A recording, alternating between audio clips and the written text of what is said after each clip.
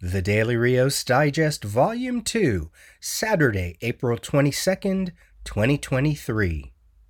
Good. Status and situation, Rios. Hey everybody, this is your host Peter with the 42nd digest of this second volume, covering Monday, April 17th through Friday, April 21st, 2023. Last week's digest, on the Thursday segment, I gave you updates on a few creators that were in need of some support for health reasons, and also talked about some recent passings, etc. So I thought for this opening segment here for this new week, why not flip that sentiment and give creators a shout out for celebratory reasons, namely for their birthdays. I probably won't do this every month, but here it is. I got it in my mind to do this in response to that segment last week, and I thought it could be a fun way to kick off this new digest for this new week. So here you are, just a handful of some birthday celebrations that are happening throughout the month of April. Starting off on April 1st, the birthday for James Robinson. Also on April 1st, Brad Meltzer. On April 2nd, Todd Nauck. On April 4th, Bob Rozakis, also Dave Johnson. On April 5th was the birthday for Art Adams. April 9th, Gerard Way. April 10th, Scott Hampton. On April 12th, J. Scott Campbell and Mark Brooks, both born in 1973, so they are celebrating 50 years. Also on April 12th, we have Raphael Albuquerque and Amanda Connor. April 14th, we have Daniel Clowes and Dave Gibbons. April 20th, we have John Ostrander.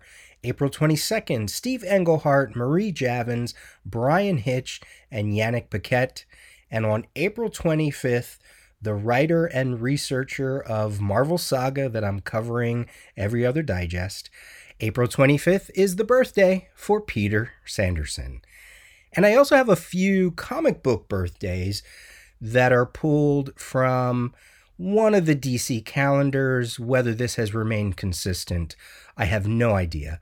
But apparently in April, three of my favorite DC characters are celebrating birthdays. So we have April 10th, the birthday of Dinah Drake Lance, the Golden Age Black Canary, and then who eventually became the Earth One Black Canary, but then it became then they separated mother and daughter. But anyway, so April 10th, the Golden Age Black Canary. April 21st is the birthday of Phantom Girl, Tina Wazo. And then April 26th, apparently the birthday for Donna Troy. How great is that? So again, I have no idea if those birthdays stick, but it was fun to see a list of April birthdays and catch those three. All right, there you go. I don't know if I'm going to ever do this again, but I thought it would be a fun way to open up this Monday segment on a fun, positive direction. And if you are an April birthday as well, maybe one of these creators shares your birth date.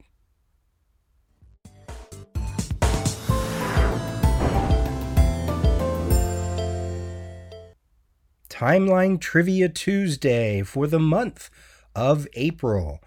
So when I do a Timeline Trivia Tuesday segment, this is my way to dig back 10 years ago, 20 years ago, 30 years ago. Strap yourselves in because I'm also going to do 40, 50, and 60 as well, all in one. So this could be a long segment. So basically what this is comic history, first appearances, first issues, maybe some creator celebrations, just a way to dig into some anniversaries to celebrate comic history. And then what I do for each decade is give you a trivia question based on something that came out that particular year. What I'm going to do today when it comes to the trivia questions is I'm going to wrap into this segment a third idea, if you will, because today, April 18th, we are celebrating the 85th anniversary of Superman. So all your trivia questions are going to be Superman related, whether that means creators, titles, maybe some supporting character stuff. So all of the trivia questions, all 6 of them, I think there's actually 7. I think there's going to be 7. You'll see. But all the trivia questions are going to be centered around Superman in honor of 85 years of Action Comics #1. So let's start. Let's begin. Here we go. 10 years ago, April of 2013, we have Jupiter's Legacy 1 of 5 by Mark Miller, Frank Quitely. They worked together on an Authority run in the 2000s, and then they worked again for Jupiter's Legacy. The first few issues of this opening story arc explored a generational conflict between a group of aging superheroes known as the Union, who used their powers that they gained in 1932 for the betterment of mankind, especially their leader, known as the Utopian. And then it's basically a generational saga with their children, who are more or less not into the whole prospect of living up to their parents' legacy. And then there would be some spin-offs. Jupiter's Circle, that had 2 volumes. We had a second volume for Jupiter's Legacy. There was a Requiem miniseries. And apparently it's the longest running concept in the Miller World line of books. There was a Netflix series, although it got canceled after 1 season because of, well, mixed reviews, to be generous, I guess you could say. I didn't realize that there also was a spin-off from that show, an animated series called Super Crooks that is set in the same universe, and that was released on Netflix in 2021. Also from Image 10 years ago, Invincible expands with another title, Invincible Universe #1, that would last 12 issues, and it would spin out of Invincible 100. That was by Phil Hester, Todd Nauck, and company. Speaking of Todd Nauck, right, from the first segment. This featured Invincible, the Guardians of the Globe, Tech Jacket, the Astounding Wolfman. It sounds like it incorporated all of Kirkman's properties into one title. From Marvel, we had Thanos Rising, #1 of 5, by Jason Aaron and Simone Bianchi, exploring the origins of Thanos, and this was during Marvel's Marvel Now branding. From DC, this was a month that DC decided to do surprise gatefold covers. Initially, they called it WTF Certified, like what the F certified, I guess. And then they dropped that name, and all their covers, I guess it was probably on most of their titles, not all of them. They would have the main cover image, and then you would pull out the gatefold, and there would be some kind of like surprise. Maybe it was like a character reveal, a character we hadn't seen so far in the New 52, or some kind of situation. So your question, your first Superman question, coming from 10 years ago, April 2013, is about Action Comics #19, which was released during the second year of the New 52 era. I talked last time about how Grant Morrison wrapped up his Action Comics run with issue 18. So your question, name the writer who immediately followed Morrison for 3 issues on Action Comics. Let's go 20 years ago, April of 2003. And the first thing I'm going to do is point you to an episode that I released in the very first year of the Daily Rios between 2012 and 2013. It would be the Daily Rios for April 22nd, 2013, because that was a Timeline Tuesday episode. And at that time, 2003 was 10 years ago. So I already covered a few things there that you might want to hear about, like Beware the Creeper miniseries, the Orbiter hardcover, or the Marvel Tsunami line of books that came out. So that's going to happen, right? Now that I'm already 10 years older in this podcast, if I do comic history, I think I talked about this before, it's kind of hard to do even 10 years ago because I was talking about books that were coming out in 2013 as I was podcasting in 2013. And then if I did comic history, the first thing I celebrated was 10 years ago. Well, now those books are 20 years. So what I'm going to do is listen to those old segments and see if there's anything I didn't cover. And I do have a few things that I did not cover that first time around. So, and this is also going to happen in the, what is it? I think the 60 years ago segment as well, because 10 years ago, I was talking about books that were celebrating 50 years. So, it gets a little confusing. Anyway, here we go. 20 years ago, April of 2003, a few things that I did not cover that in that initial episode. We start with Flash 197 by Jeff Johns and Scott Collins, featuring the first time Hunter Zolomon turned into the new Reverse Flash known as Zoom. The character of Hunter already appeared, but this was a whole origin story and the whole, revamp of the Reverse Flash character. And this would lead us into Flash 200. Also, 20 years ago, Fantastic Four number 68 was part 1 of the Unthinkable story, which means that issue 67 was the prologue, so I'm not sure why I missed that. This is by Mark Waid, Mike Wieringo, Carl Kiesel, and if you have not read this story, it is really good. It's Doctor Doom doing something that maybe he hadn't done to a certain degree up to this point, where he's using magic and calling in a favor for helping give birth to Valeria. And it becomes this whole thing about Franklin gets sent to hell. We hear Valeria's first word, and her first word is doom, because at this time she's a child or a toddler, whereas now she's older. The team has to go up against Doom. Reed has to study and try to understand magic, which goes against everything that his science brain is.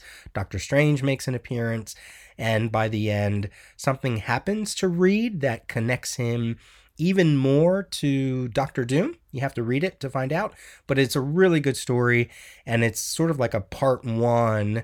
Unthinkable is kind of like part 1, and then there's a second story and a third story to wrap up the whole Waid run. Really good time to read Fantastic Four back 20 years ago.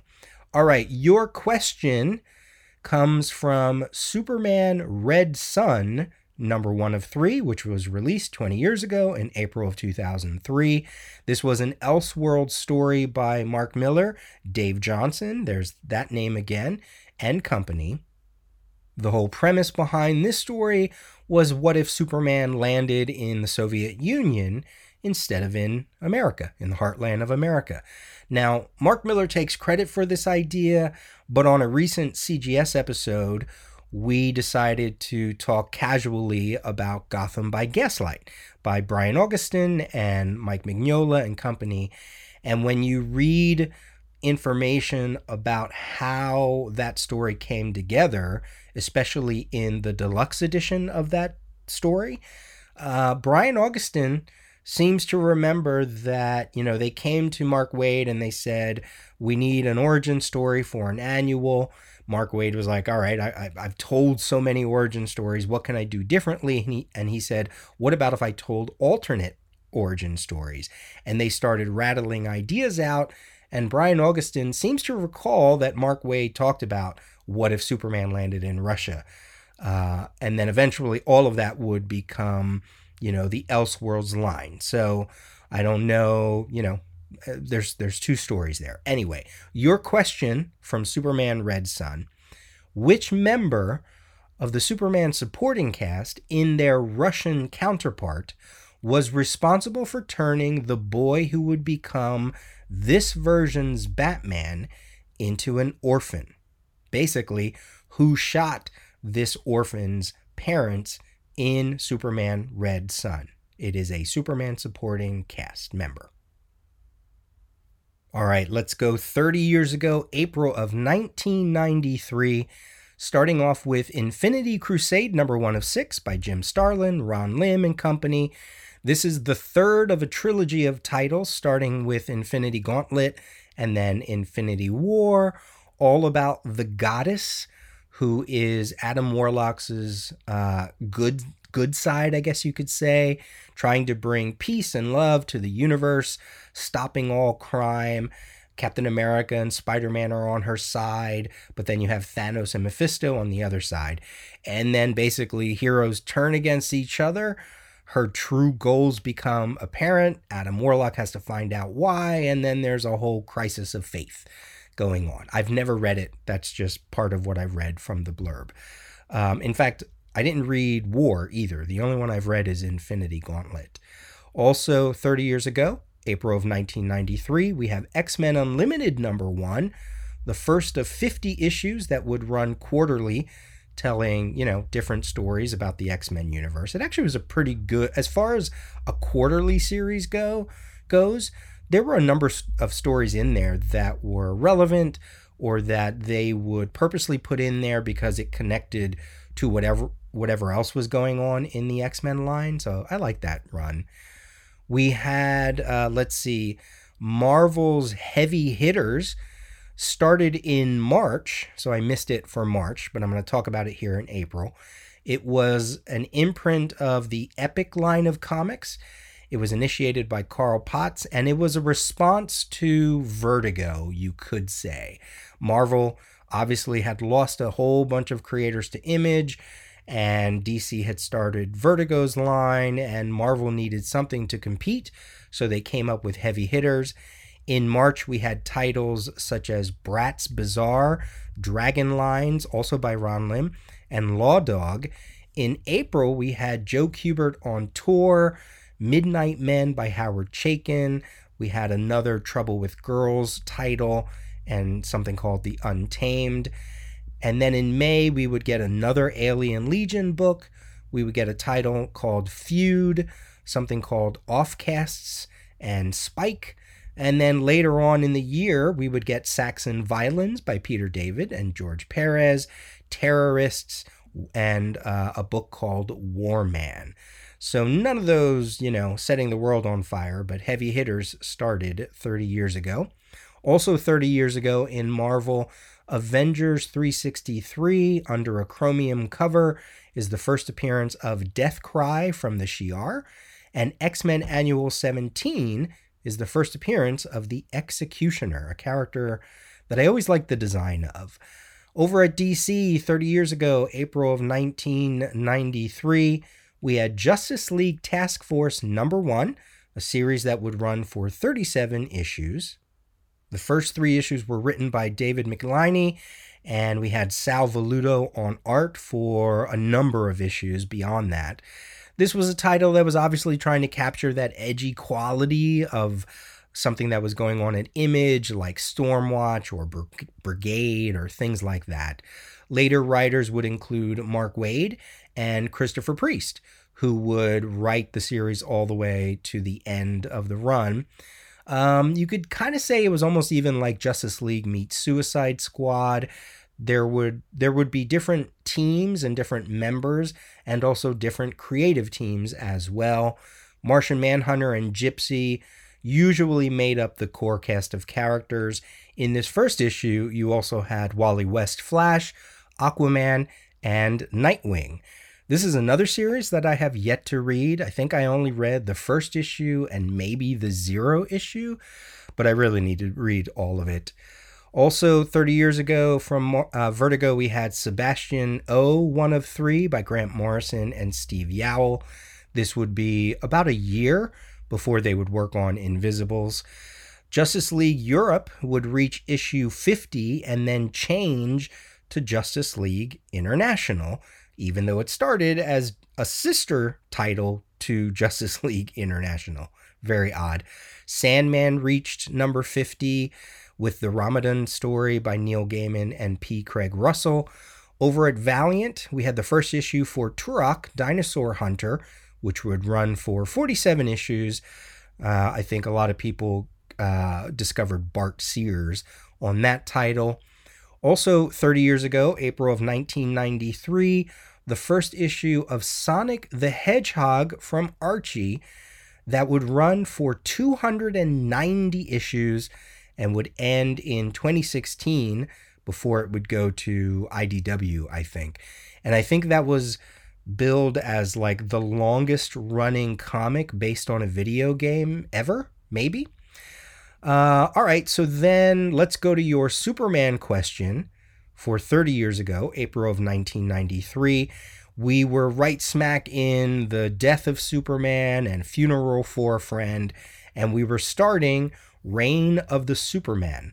So we had Adventures of Superman issue 500, and then that would spin us off into the 4 Superman titles that would feature 4 new characters, more or less. The Man of Steel, which was Steel. The Last Son of Krypton, which was the Eradicator. The Man of Tomorrow, which was Cyborg Superman. And the Metropolis Kid, who was the new clone Superboy, all making their first appearances 30 years ago. I say more or less because, right, like Cyborg Superman was actually Hank Henshaw, and he had already appeared before. So your question, those characters, Steel, Eradicator, Cyborg Superman, and Superboy, which Superman title did they get featured in? Which Superman title did they take over, basically? Now, one of them is easy. I basically said it. But of the other 3, which title were they featured in? Okay, as I mentioned, we're going to keep going here, 40, 50, and 60 years ago. Let's go to 40 years ago, April of 1983, giving us the first issue of Ronin, the first of 6 by Frank Miller, John Costanza, Lynn Varley, with a $2.50 cover price in 1983. Wow. Brave and the Bold 200.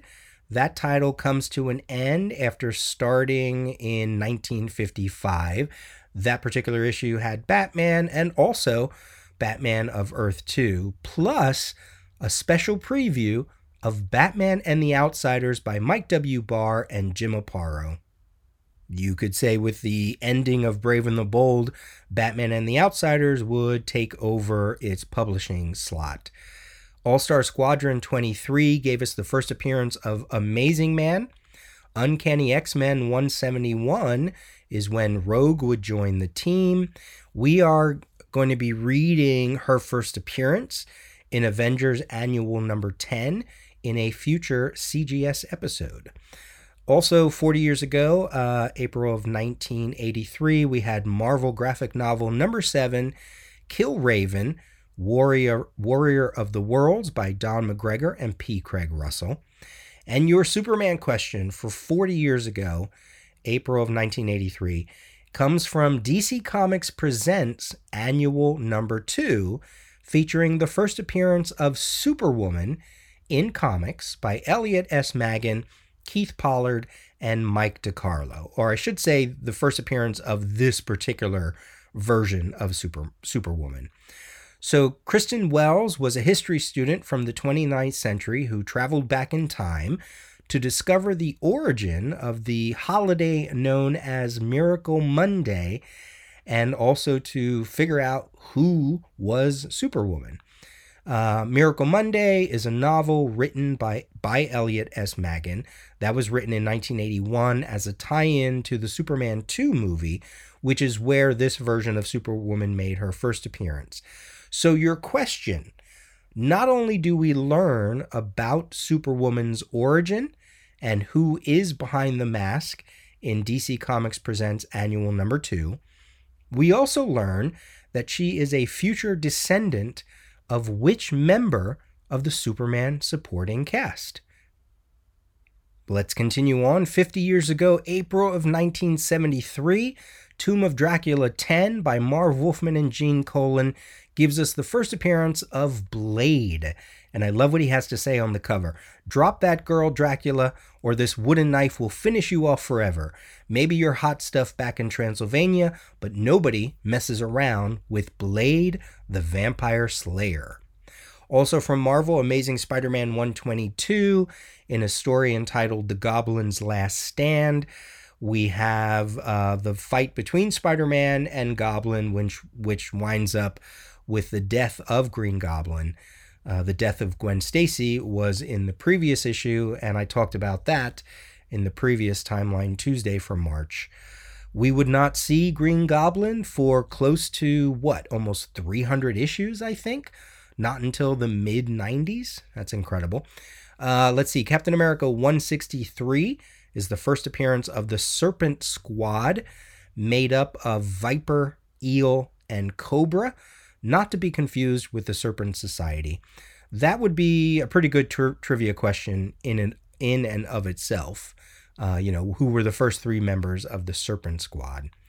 From Marvel's magazine side of things, we had Tales of the Zombie #1, featuring the Bronze Age appearance of Simon Garth.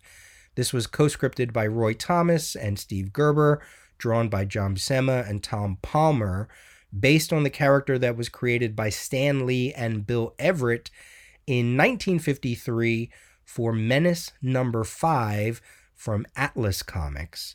This version and this magazine would last 10 issues and an annual. From DC, we had Adventure Comics 428, celebrating the 50th anniversary of Black Orchid. This is a story by Sheldon Mayer, Tony DeZuniga, with a very cool cover by Bob Oxner. She would feature in Adventure Comics and then would go to some backup features in Phantom Stranger. She would appear here and there for a while, show up in Suicide Squad, Post-Crisis, and then get a total makeover in Black Orchid 1-3 by Neil Gaiman and Dave McKean, and then would star in her own Vertigo series. And you can hear more about Black Orchid on the Daily Rios episode 513, where Ben Lyons and I read that 3-issue Black Orchid miniseries, and we talked about Black Orchid. Basically it's a British invasion episode where we talk about the British creators that came over to DC, and then we talk about Black Orchid, and I talk about some of her early appearances. So it's a pretty good episode 513, if you want to hear more about that character. Also 50 years ago, April of 1973, Justice League of America 106, Red Tornado joins the team. Red Tornado came from Earth 2 and had been stranded on Earth 1, so he joins the team. This is also the first appearance of his love interest, Kathy Sutton. This is a character much like Vision over in the Avengers, that I feel Red Tornado is kind of like the personification of the Justice League of America, even though he does come from Earth 2. He's just one of those characters that, to me, speaks Justice League of America, right? And a good example of this is when Brad Meltzer did a Justice League of America title in 2006. His opening arc was called The Tornado's Path, and he used Red Tornado as a POV character for that opening arc. So it made sense to him. It makes sense to me that just like you use Vision to tell many Avengers stories, you can use the Red Tornado for Justice League stories. So, all right. So now your Superman question for 50 years ago, April of 1973.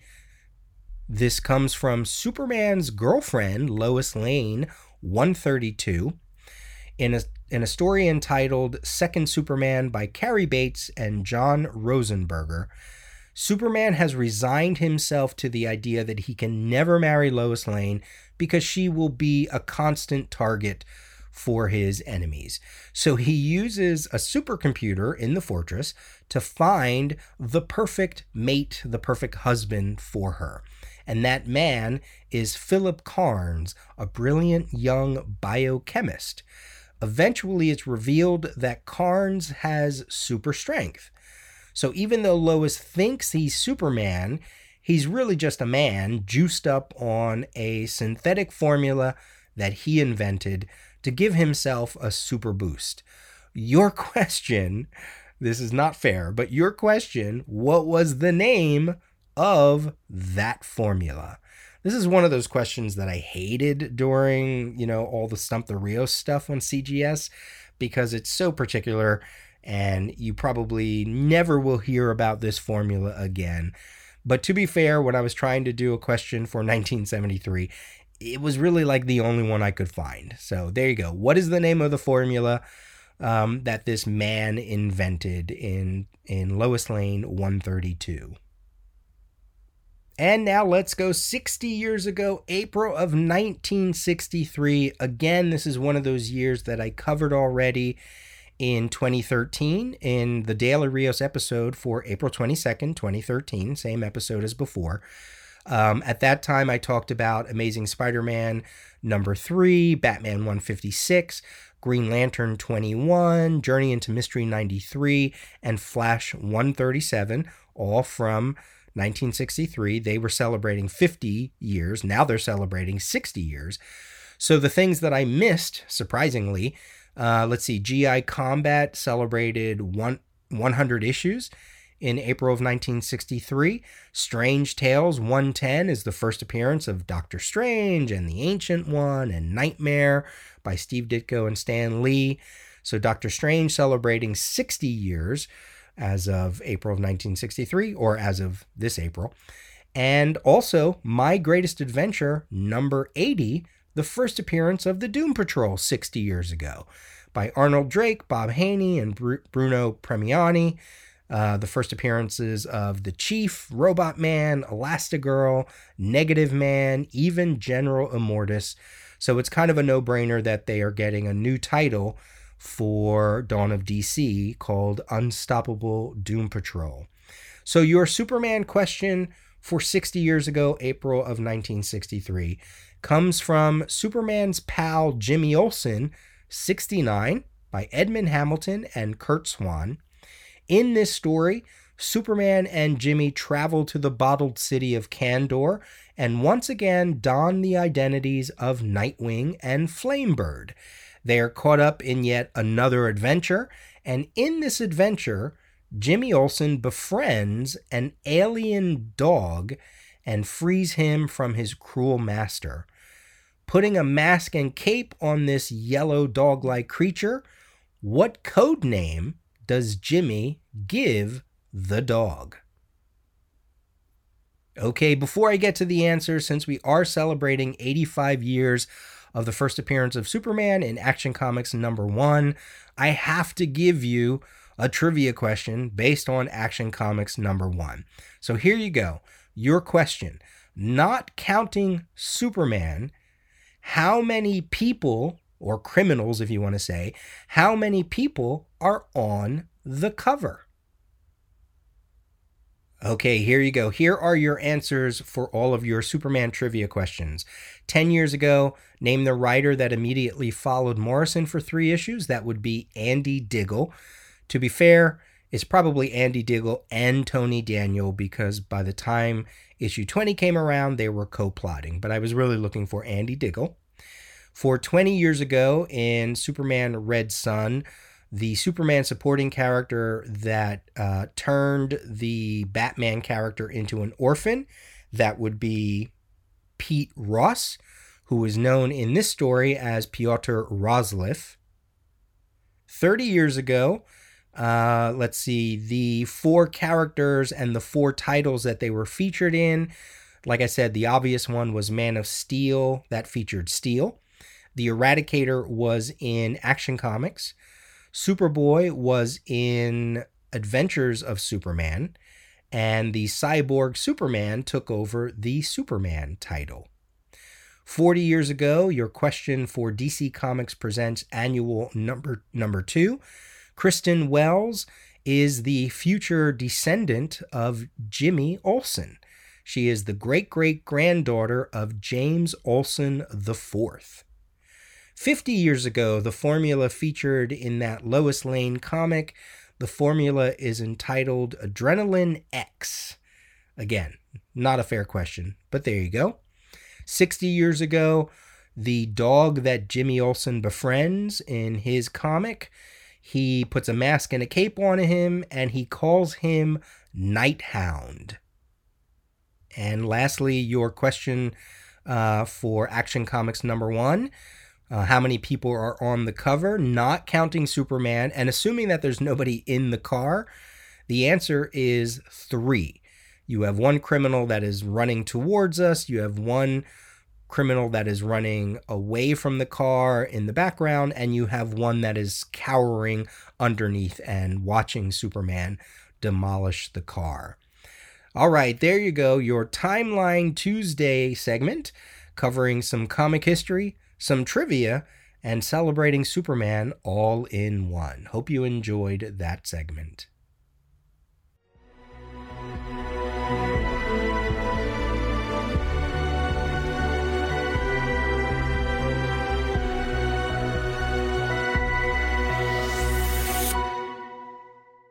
New Comics Wednesday. New Comics Wednesday for the week of April 19th. Before I get to my recommendations, I got another DCBS shipment this week, so I thought I would just, give a few thoughts on books that I received that were released at the end of March and up through sort of like the middle to end of April. Starting with just some usual ones. I got Danger Street number 5, Nightwing 102 and 103, Saga 63, The Gimmick number 2 from Ahoy, which I did a review of a few digests back. And I also got Sereno number 1 from CEX Publishing.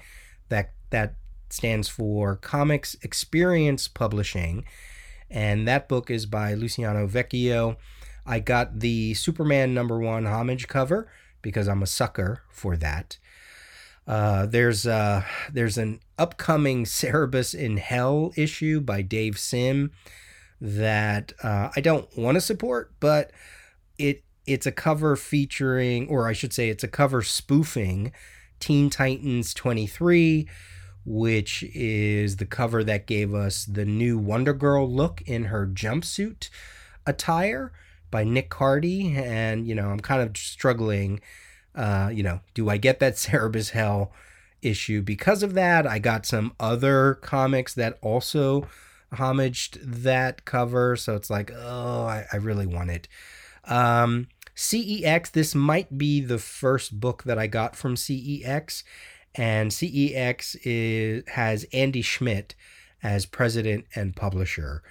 It is basically the sister publishing company to Comics Experience, which is an online website that offers classes and courses and master courses.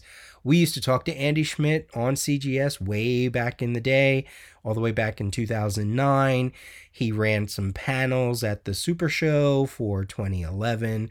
And as I mentioned, it's still active to this day, giving you some online courses. So if you've never checked out Comics Experience, you really should.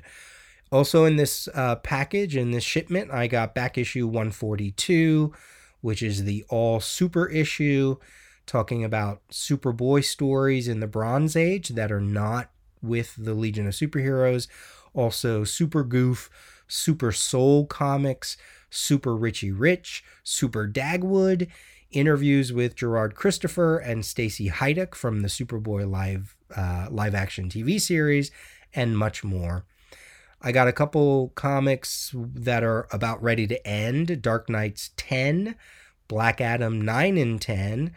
So we got 2 issues for both of those series. I do wonder, once they wrap up Black Adam, will he have any appearance in the new Mark Waid, Dan Mora series that's beginning in May? Because even though Mark Waid is basically swimming within DC Bronze Age with World's Finest, and then there's going to be a new Teen Titans series, where does Black Adam fit in, right? And if he is in those Mark Waid stories, he really doesn't have to reflect anything that Christopher Priest is writing. He doesn't even have to reflect the way that he was during, like the 52 weekly series or the JSA series. So it'll be curious. It'll be curious to see if Mark Waid puts him in that Shazam series. And then the last thing I got that I want to talk about, Naomi hardcover, season 2. That's the intro music that you heard for the TV show. I really liked season 1. This is by Bendis and Jamal Campbell and David Walker. I probably have to read season 1 again because I remember some of it, but not all of it. And her story just isn't in my brain yet. And she has, some connections to the larger multiverse when you read her origin. I have not read, or I have not seen the TV series. It got canceled after 1 season. But it has Captain Comet, who's my guy. I love Captain Comet. So I kind of have to see it. And the series, the comic series, made me a fan of Jamal Campbell and his artwork. So I had to get the second hardcover, and then I'll read both of those, and maybe I'll talk about them in a future digest. All right, here you go. Here are your recommendations for April 19th, starting off from Scout Comics, the Chispa line, which is a focus on Latinx creators. We have Black Demon Tales 1 of 3 by Hector Rodriguez, Vincencio Sanson, and Joe Borcado. The Chispa Initiative was announced in 2021, so now we're finally seeing some titles. This is $4.99. I think it's the first comic to be released in the Chispa line. And this is about, it's an anthology based on the lore of real Mexican fishermen blended with indigenous beliefs. And it is about a massive shark. And there's some other stories, and it's also a major motion picture, which you can go look at the trailer for. We have from Abrams, The Last Count of Monte Cristo by Aziz Jama Everett and Tristan Roach. This is a bold retelling of the classic tale of love, betrayal, and revenge and redemption by Dumas. And this is an Afro-futuristic reinterpretation, and it's a graphic novel that updates and reclaims the cultural heritage of Dumas's tale and suggests a future hundreds of years after the polar ice caps have melted and submerged our planet into a new era of technology and culture, a future that could threaten the human race if we continue to destroy our planet. That's $24.99. From Dark Horse, Ask for Mercy trade paperback volume 1 by Richard Starkings and Abigail Jill Harding. This is $29.99. A World War II fantasy horror story in the tradition of John Carpenter's The Thing and Neil Gaiman's The Sandman. And the artwork reminds me a bit of Brett Weldelay or Riley Rossmo, or a combination of the two.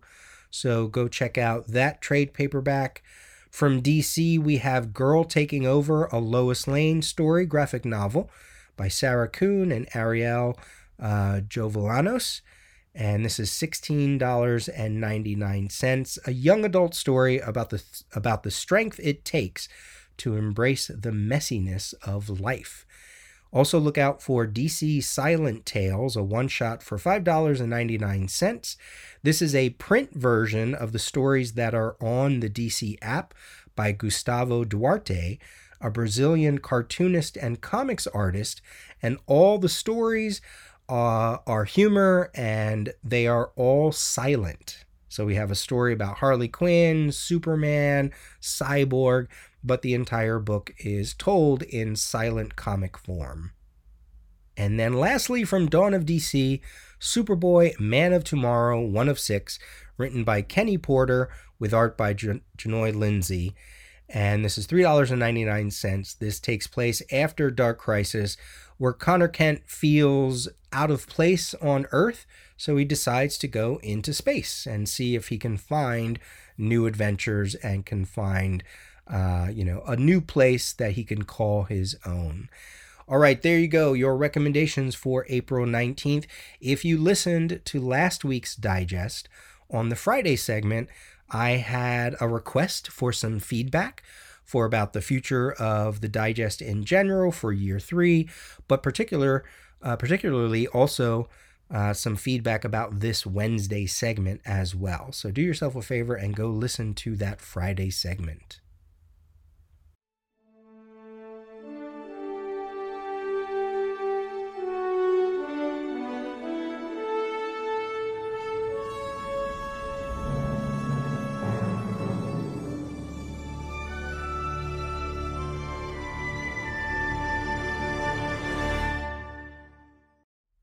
The final episode of Picard Season 3 dropped today, April 20th, and even though I won't be talking about it here, I wanted to celebrate just how amazing Picard Season 3 has been.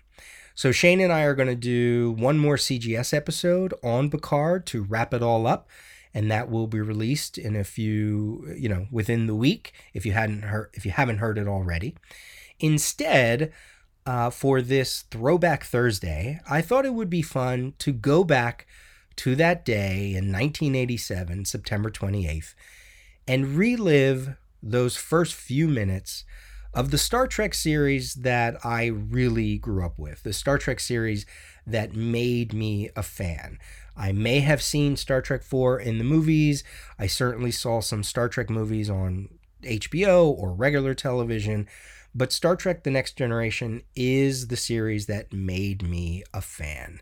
So to continue the celebration that is Picard Season 3, I thought it would be cool to go back to the beginning once again. Enjoy.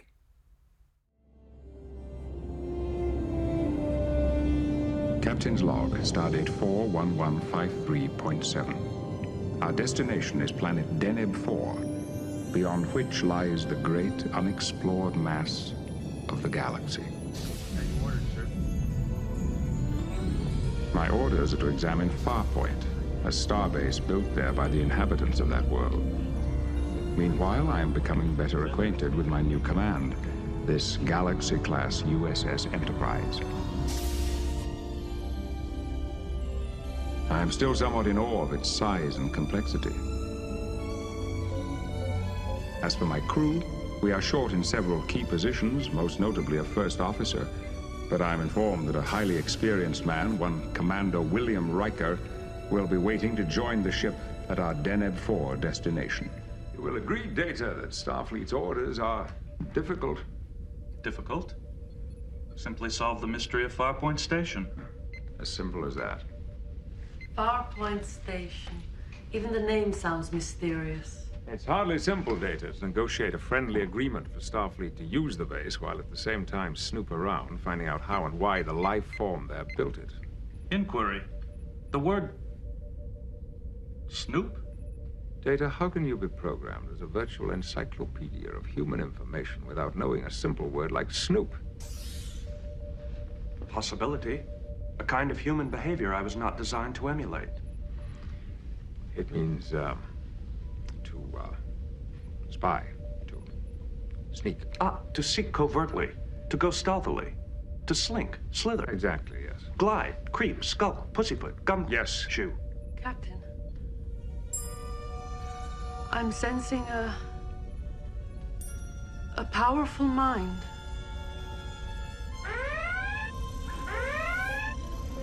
Something strange on this detector circuit.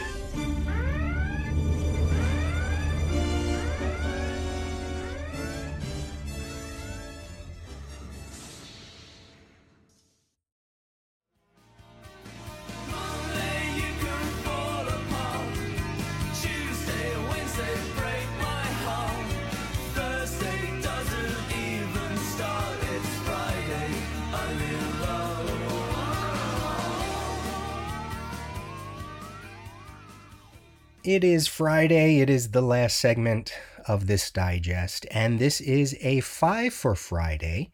5 small topics that I couldn't fit elsewhere this week, or maybe they just couldn't support a full segment. So I'm going to put them all here at the end of this digest. Starting with a podcast suggestion, to continue the Superman 85th anniversary celebration, go and listen to the Superman Super Show, hosted by Stephen Orr and Ed Moore, the podcast team of Orr and Moore. The Superman Super Show celebrated 50 episodes on April 17th, taking a look at Superman issue number 6. They are going through all of the Superman appearances in the Golden Age in order, and they started out as a live YouTube show in March of 2022, and then they released their first podcast audio episode on April 18th, 2022. So they are also celebrating a year of podcasting.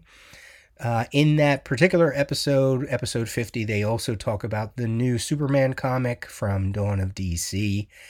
And the Superman Super Show is just one of many, many, many, many Superman shows, Superman podcasts that have been created throughout comic podcast history.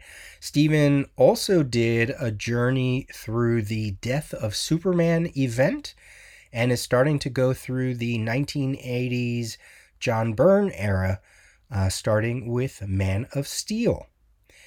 Coming next week to Paramount, Scream 6 will finally be released for streaming. Yay, I cannot wait. I talked very briefly about the Scream franchise last year because I did a big watch of all the Scream movies before number 5 dropped. And I remember at the time talking about, I had yet to finish the MTV Scream series. I still haven't finished it beyond the first episode. But I am here for this franchise. I definitely will be watching soon enough for the 6th installment because I can't get enough, first of all, of that franchise and of the story. And I'm very curious to see how they do this 6th chapter since it got a whole boost with the 5th one. Speaking of horror, coming April 23rd is Amityville: An Origin Story, a mini-series on MGM Plus. And this is a documentary telling the behind-the-scenes story for the book, for the movie, all about the famous Amityville murders. And it's going to have firsthand accounts from witnesses, family members, former investigators, many of whom are appearing on camera for the first time, archival footage, newly unearthed images, original photography, and it's all going to weave together to tell the Amityville story. I can't wait. I can't wait. I remember watching this movie as a kid. It freaked me out.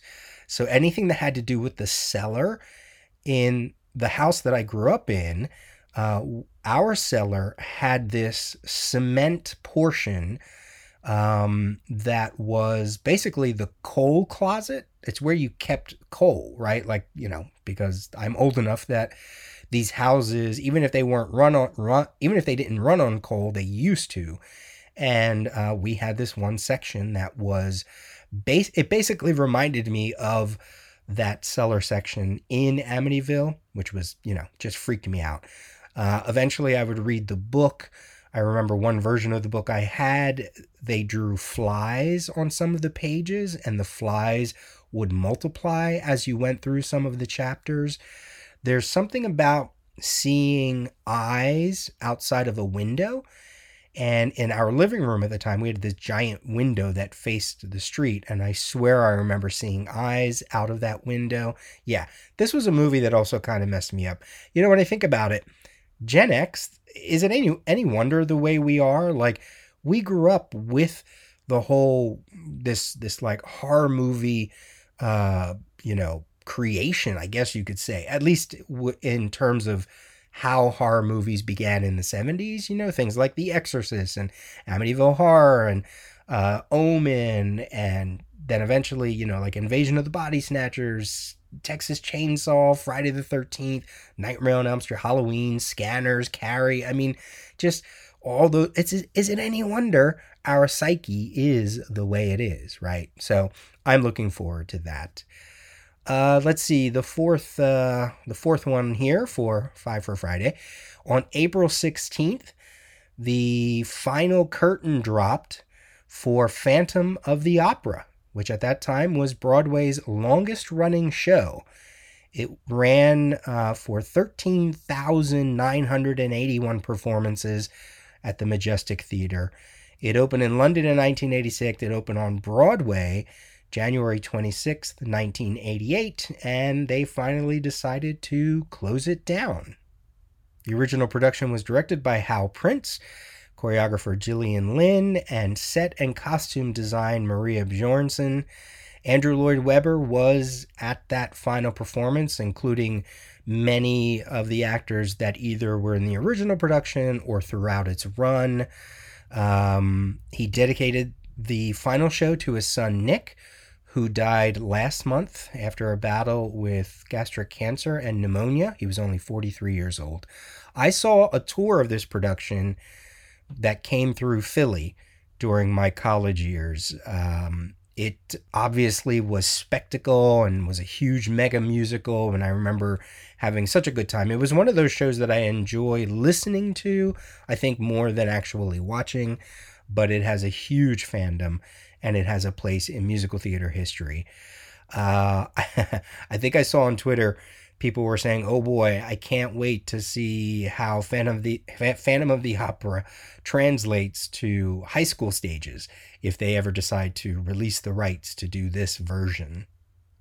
With the closing of Phantom of the Opera, that means the longest running show currently on Broadway now goes to Chicago, which started in 1996.